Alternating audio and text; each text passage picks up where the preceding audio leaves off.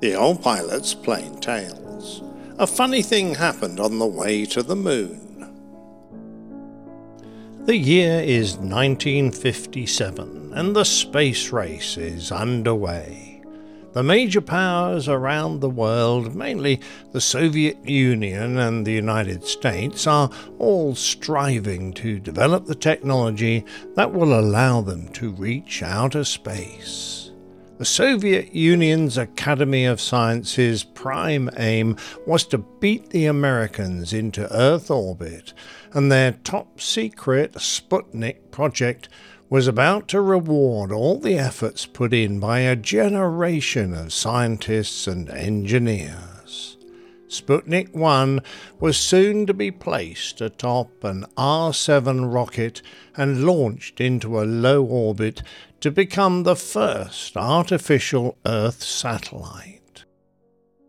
The R-7 had already flown and become the world's first intercontinental ballistic missile, but on the 4th of October 1957, the national pride and kudos that would rain down on the Soviet Union following their technical marvel would be immeasurable.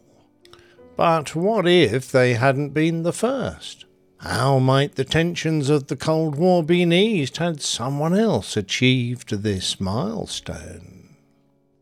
It actually might have happened a couple of months earlier, on the 26th of July. It was part of Operation Plum Bob, a series of 29 nuclear explosions meant to study various aspects of this weapon. American scientists blew up and irradiated several hundred pigs, involved 18,000 members of the US military in the rigours of a nuclear battlefield, and exposed a number of Air Force officers and a photographer to the effects of a nuclear air-to-air missile. Bombs were carried aloft by balloons and then detonated, whilst some were aimed at simulating the effects of an explosion following an aircraft crash. Pascal A, a low-wheeled device, was the first underground test ever conducted, and it was placed into a 500-foot uncapped shaft in the Nevada test site. About halfway down the shaft, there was a 2-ton concrete plug, 5 feet thick, with a hole in the middle for one of many sensors that would measure the effects of the explosion to look through.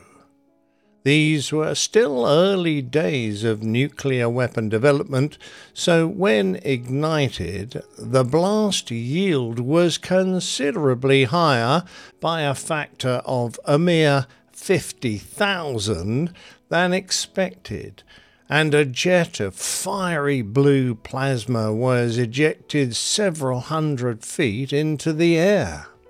It was described by observers as the biggest damn Roman candle you ever saw.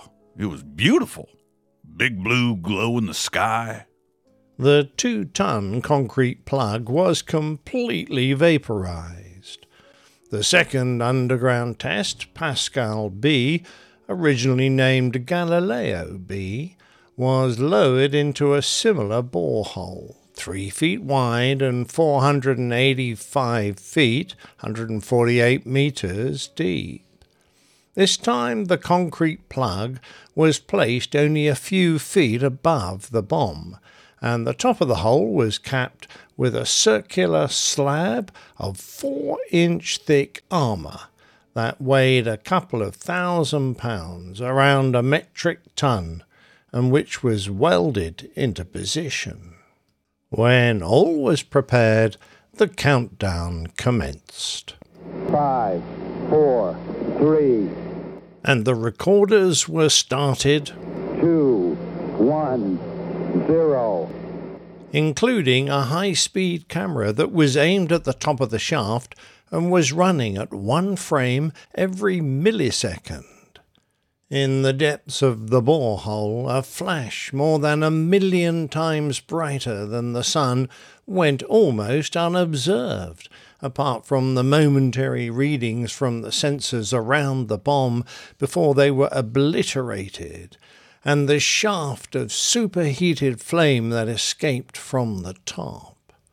The special cameras were whirring at their frantic speed, eating up miles of film in seconds, and in the aftermath, the photographic specialists pored over the results. There, captured on a single frame, was an image of a large circular manhole cover, rocketing upwards so fast that a millisecond later it was already out of sight. Many years later, Dr. Robert Brownlee, the astrophysicist who designed the test in question, was interviewed about what happened. What time does the shock arrive at the top of the pipe? 31 milliseconds. And what happens? The shock reflects back down the hole, but the pressures and temperatures are such that the welded cap is bound to come off the hole. How fast does it go? My calculations are irrelevant on this point. They are only valid in speaking of the shock reflection. How fast did it go? Those numbers are meaningless. I only have a vacuum above the cap, no air, no gravity, no real material strengths in the iron cap. Effectively, the cap is just loose, traveling through meaningless space. And how fast is it going? 6 times the escape velocity from the Earth.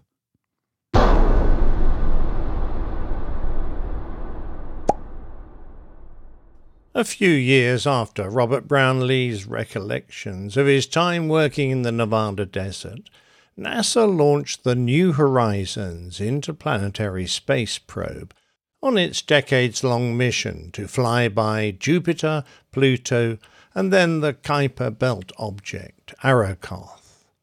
Launched atop a massive Atlas V, it was fired directly into an Earth and solar escape trajectory with a speed of 58,500 kilometers per hour or 36,400 miles per hour, which is 10.1 miles every second, and hailed as the fastest human-made object to have ever been launched from planet Earth.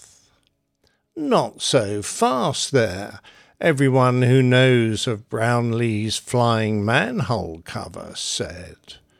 The calculations that were made at the time and verified in recent years put the speed of the Pascal B borehole cap at a conservative 200,000 kilometers per hour or 125,000 miles per hour, about 35 miles per second, dwarfing the efforts made by the New Horizons probe. Whether or not the cap actually made it into space is still a topic of debate. No trace of it was ever found, and some believe that it could have been vaporized in the same manner as a meteorite burning up on entry into the Earth's atmosphere, but in reverse.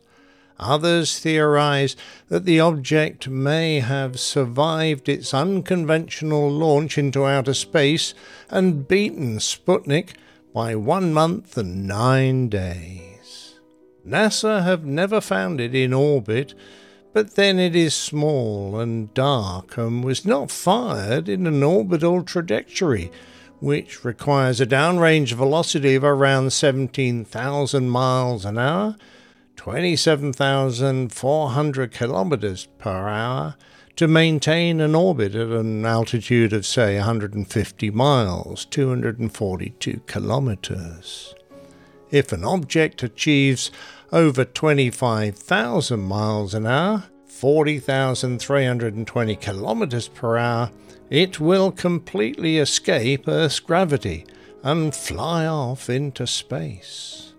Possessing around 5 times this velocity, if it survived its transit through the atmosphere, the manhole cover will probably now have left our solar system and be making its way into the deepest, darkest corners of the galaxy.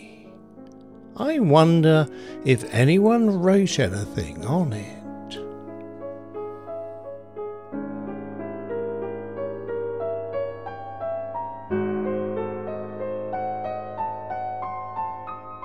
Plain Tales is a featured segment of the Airline Pilot Guy show, and you can find out all about that lovely podcast at airlinepilotguy.com.